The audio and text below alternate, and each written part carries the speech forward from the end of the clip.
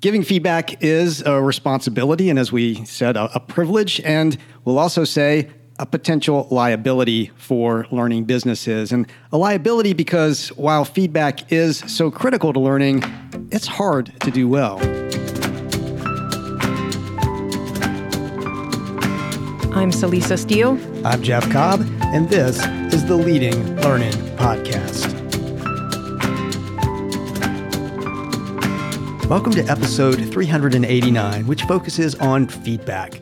This is an encore airing of an episode from our archives. It's not unusual to be asked for feedback by a colleague, nor is it unusual to be offered feedback. These are, in fact, often daily occurrences. But giving and receiving feedback is arguably harder than most people think. It's an art and a science. And it's important that learning professionals take the time to study that art and science because of the critical role that feedback plays in learning. So we want to revisit a conversation Jeff and I originally had in 2019 that delves into the topic of feedback, including how to effectively give and receive it, common misconceptions around it, and the tremendous impact it can have on learning. We'll note that in the conversation that follows, you'll hear some references to the show notes for the original episode 209, but you'll find the most recent show notes and a transcript at leadinglearning.com/episode 389.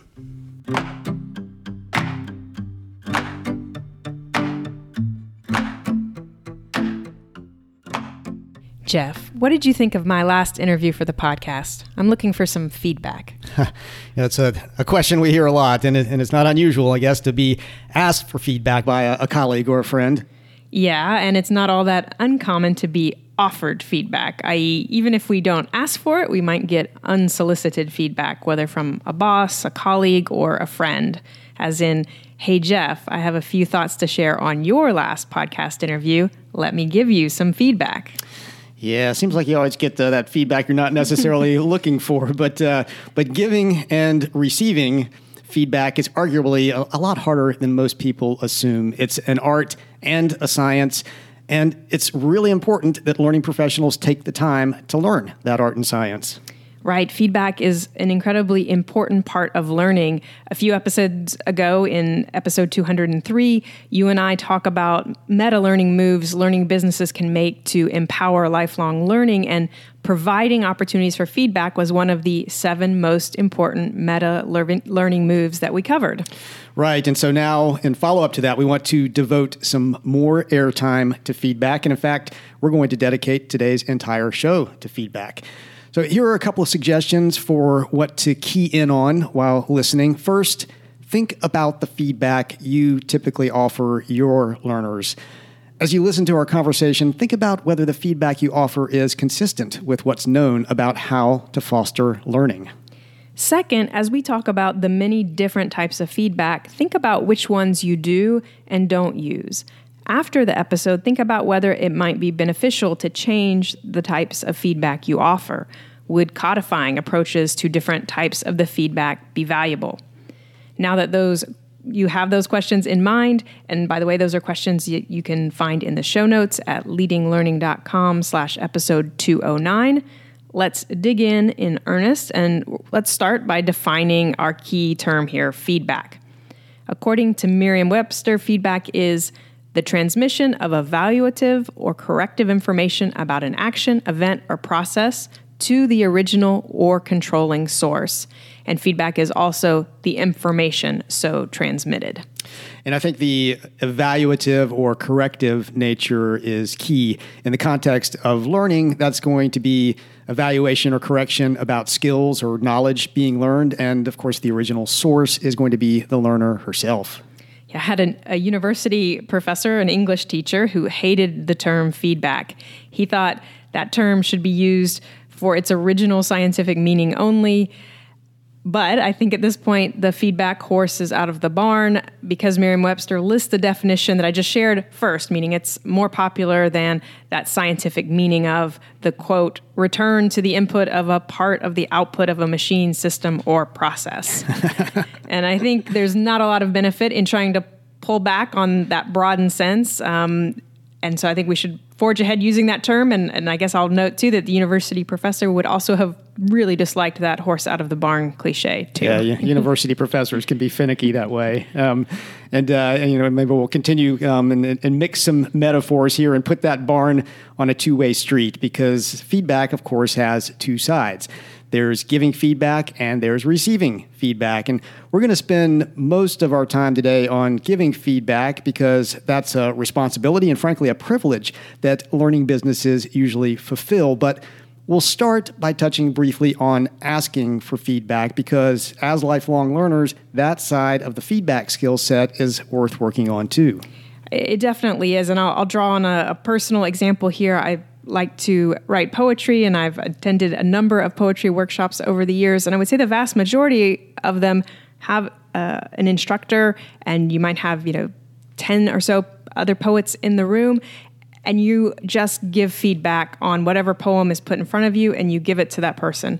Well, a few years ago, I had a different experience, one where the instructor had the poet whose poem was being critiqued got to say up front what type of feedback she was looking for. So I might say, I'm really interested in knowing if the ending to this poem is working well. And so then that lets all of the other people giving feedback in the room know to look at that ending and to really focus their time and attention there.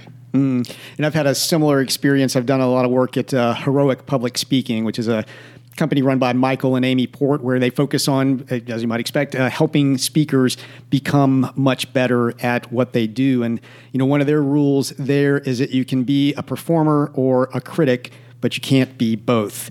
And so when anybody's participating in their programs, we're told you do not offer unsolicited feedback. You only offer feedback that's specifically requested by the person speaking. And as you can imagine, most speakers are very good at criticizing other speakers. So you have to really start thinking about, okay, how do I get the feedback that's really going to make me better?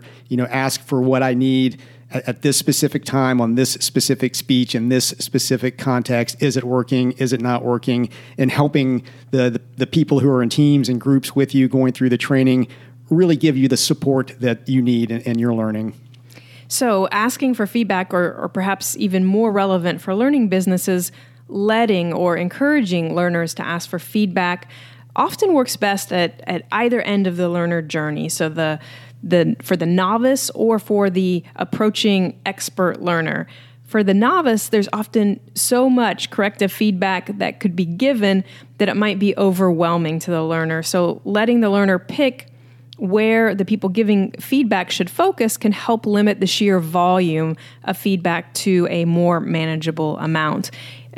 As an example, let's say there's a novice tennis player. Maybe she has a bad backhand, a weak forehand, and a serve that's unreliable. But that's a lot to work on all of those. So the player might say she wants to focus on serving and ask for pointers on that. And I know you were secretly thinking of me with that novice tennis player example, but I could certainly use some pointers. But like you said, that's one end of the spectrum, the novice. And then, for somebody who basically is an expert or is really approaching that level of expertise, already has a lot of knowledge, a lot of skill, asking for feedback on a particular area can then really increase the odds that the feedback prompts action or elicits the kind of change that person's seeking. So, an advanced tennis player may not really care that much about improving her serve. Maybe she's skilled enough that she knows she can consistently put the ball in play, and that's good enough for her at this point. But, she might feel that she really needs to put her time and energy into improving her backhand, for example. And so if you're going to ask for feedback, or if you're going to create learning experiences like the Heroic Public Speaking workshops and the poetry workshops we mentioned, if you're going to create those experiences where you encourage learners to ask for the feedback they need or want, it's a really good idea to provide an example to model. So the poetry workshop that I shared about, that instructor modeled it for us. He said, let's imagine that Theodore Roethke's here. He's brought his poem, My Papa's Waltz, with me. It's a great poem, by the way. Look it up. You can easily Google it if you don't know it. And, what Ted says to the class is, I'm trying to walk this line between nostalgia and the terror, and I want to make sure that I'm not falling too much on one side or the other? Am I walking that line effectively? Yeah. So definitely, getting very specific about that. And, and whoever is hearing the feedback, whether that's, you or another learner, or in the case of a structured type learning experience, the instructor or facilitator, whoever that is, needs to be ready to redirect the feedback givers if needed to make it more productive. Or if that doesn't work, you should recognize that you or any other learner can always ignore the feedback if needed. That's right. I mean, feedback really is always up to the receiver. Even really good feedback can only be conveyed. It can only be transmitted, to go back to that word that was used in the Merriam-Webster definition we started with earlier. So the feedback won't necessarily be internalized or adopted or put to use. It's always up to the learner whether or not she's going to apply that feedback, whether or not she's going to make changes based on it. At Tagoras, we're experts in the global business of lifelong learning, and we use our expertise to help clients better understand their markets, connect with new customers, make the right investment decisions, and grow their learning businesses. We achieve these goals through expert market assessment, strategy formulation, and platform selection services. If you're looking for a partner to help your learning business achieve greater reach, revenue, and impact, learn more at tagoras.com/services. And now on to the other side of the road. And I feel like there's a chicken joke in there somewhere, but getting to that other side of the road, giving feedback.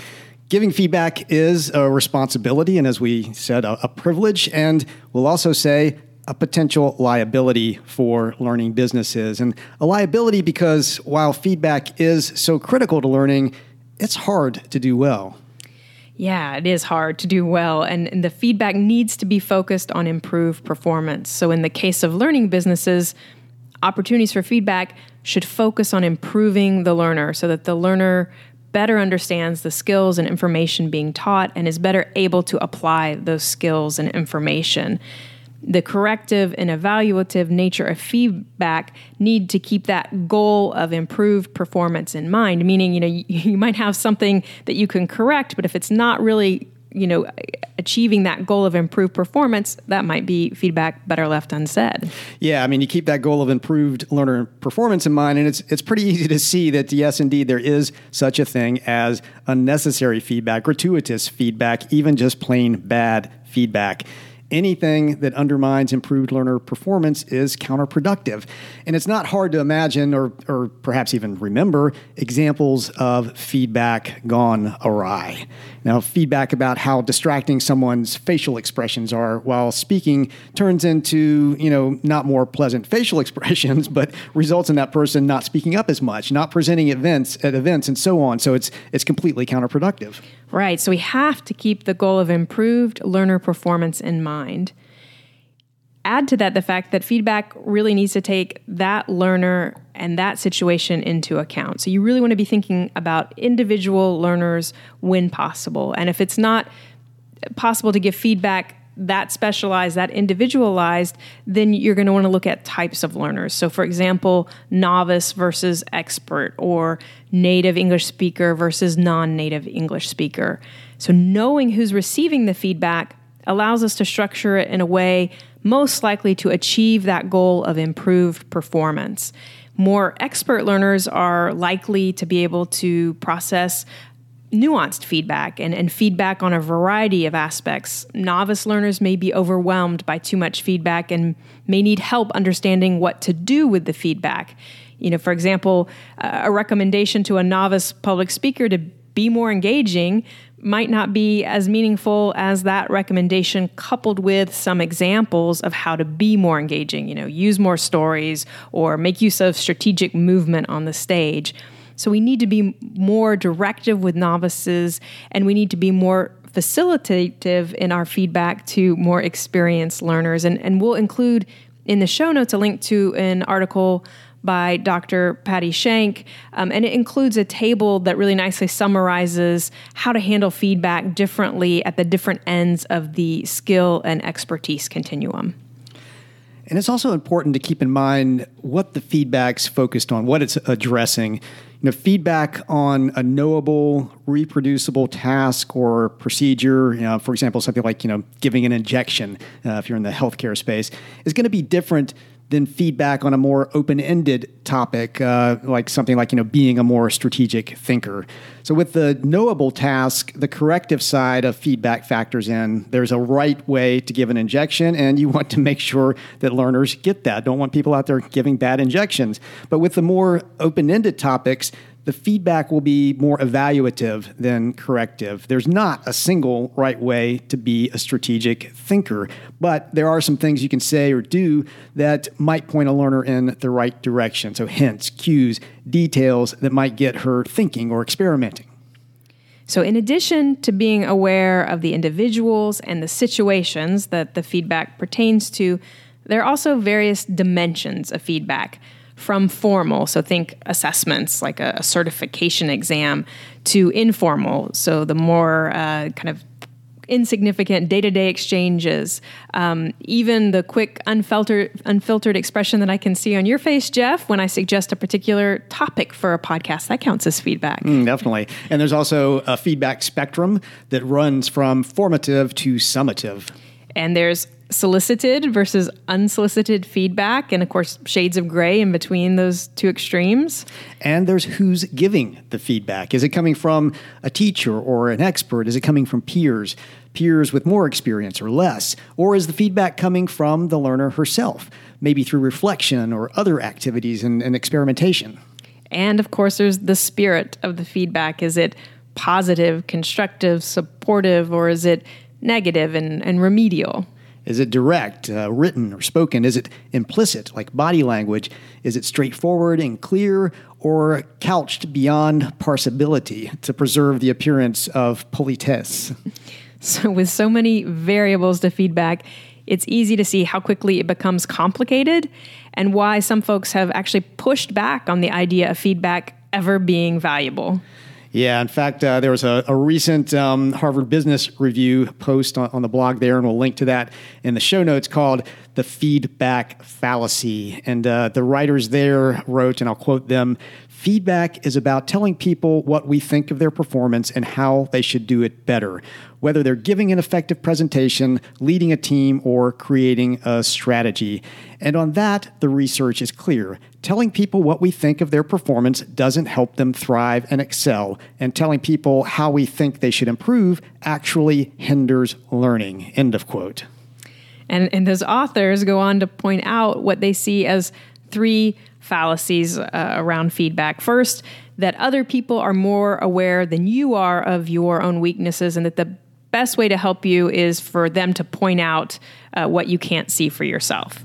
Second, that the process of learning is, the filling of an empty vessel. So you lack certain abilities that you need to acquire, and so you're going to get feedback that's going to teach them to you.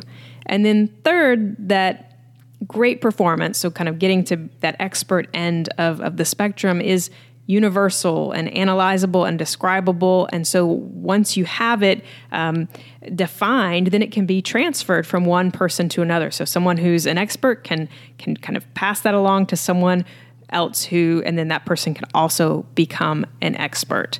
But of course, all of those points are flawed. Others don't always see us more clearly or understand what we need to do. And by sharing what they see and what they think we need to do, we may actually move farther away from doing something well. And I'll note that this is probably truer for higher order learning and for learning that aims not just for competence, but mastery, or in the language of the HBR authors, excellence. So, for giving an injection properly, to return to that example, others may well be able to help learners do that better. And we should note, too, that there is some basic neuroscience behind what the authors of that HBR article claim around feedback. So there's studies showing, for example, that in the brains of students that are asked about what they need to correct in something that they're doing, their sympathetic nervous system lights up, and basically their fight or flight system comes online, and it tends to mute the other parts of the brain and makes them focus only on the information that's that's most necessary to survive. So basically, your brain is narrowing its activity, is basically kind of sensing a threat from the criticism that's often perceived through feedback. Now, on the flip side, if we're actually able to highlight for somebody what's working in what they're doing, what's working in their learning, that can actually stimulate the parasympathetic nervous system, which is much more productive. That's actually going to lead to neurogenesis, to the growth of brain cells. So, the author's view is that learning really rests on our grasp of what we're doing well, not on what we're doing poorly, and definitely not on someone else's sense of what we're doing poorly. And then also that we learn the most when someone else pays attention to what's working within us and asks us to cultivate that intelligently. That's the best kind of feedback. So, for example, if you see somebody, doing something that's really working, to stop and highlight that and recognize that, and point out what excellence looks like for that person. If you do that, then you're offering her a chance to gain some insight. You're highlighting a pattern that's already there within her so that she can recognize it and anchor it and recreate it and refine it. And I'm basically kind of loosely quoting from things that are in this HBR article. And we definitely, again, encourage you to read that. We'll link to it. There's a good chart in the article as well with some language substitutions and some example situations of how to give feedback, and not so much in the context of learning events or experiences, or at least the formal type. This is in more informal context, but much of what's in that chart can be generalized to feedback you might give in a formal learning context. So again, we'll link to that in the show notes. Something definitely useful to reference. Well, and, I think this dovetails very nicely with Carol Dweck and her work in her book Mindset, because, she spends a good bit of time talking about feedback and how feedback can foster or inhibit a growth mindset. So what you were talking about there, Jeff, with what's happening at the neurological level, it definitely is also supported by Dweck and her work. And so feedback that stresses and praises the learner's effort and process is much better in cultivating or encouraging that growth mindset versus feedback that judges learners' talent or intelligence. And praising effort and process, that puts people in a growth mindset. But interestingly, or something that is very worthwhile keeping in mind, is that praising learners' intelligence, and that's certainly positive feedback, right? Say, oh, wow, you're so smart, Jeff. But that can actually trigger the fixed mindset because that feedback is a label. I'm saying you're smart, Jeff, versus, oh, that was a really smart way to think about approaching that problem. And so even a positive label equates that person with their achievement or performance. And so to prompt the growth mindset in your feedback, you're going to always want to focus on effort or the way of thinking. So again, that was a smart way to think about that problem. Very different than saying you're smart. So we'll make sure to link in the show notes also back to that episode where we talked about mindset. Yeah, Dweck's work definitely very, very relevant here, and certainly encourage listeners to go back and listen to that episode. So as we're beginning to wrap up this episode, I'll note that as with so much we do as learning businesses, it's really important and meaningful to not only talk the talk, but walk the walk, to be avatars for the kind of behavior we want and expect from our learners. And so while it's a different kind of feedback, asking for feedback from learners, asking them to complete post-course evaluations is a way of modeling the importance of feedback.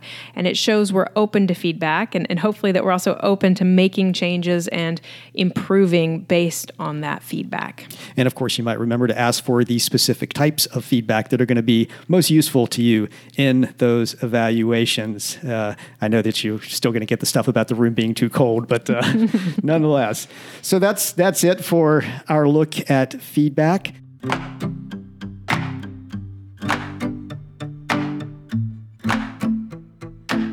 Now that you've listened or re-listened to this conversation about feedback, spend some time on your own and with your team reflecting on the questions we offered near the beginning. What feedback are you offering your learners? Is the feedback that you're offering consistent with what's known about how to promote learning? Would your learning business benefit from revisiting and perhaps codifying the types of feedback you offer?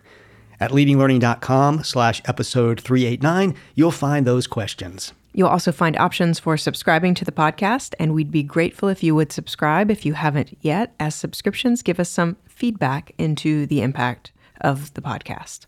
We'd also be grateful if you would rate us on Apple Podcast or wherever you listen, especially if you find the Leading Learning podcast valuable. Those ratings and reviews provide Celisa and me with some additional feedback, and they help us show up when people search for content on leading a learning business. Lastly, please help us grow the Leading Learning community. At leadinglearning.com/episode 389, there are links to find us on X, LinkedIn, and Facebook. Thanks again, and see you next time on the Leading Learning podcast.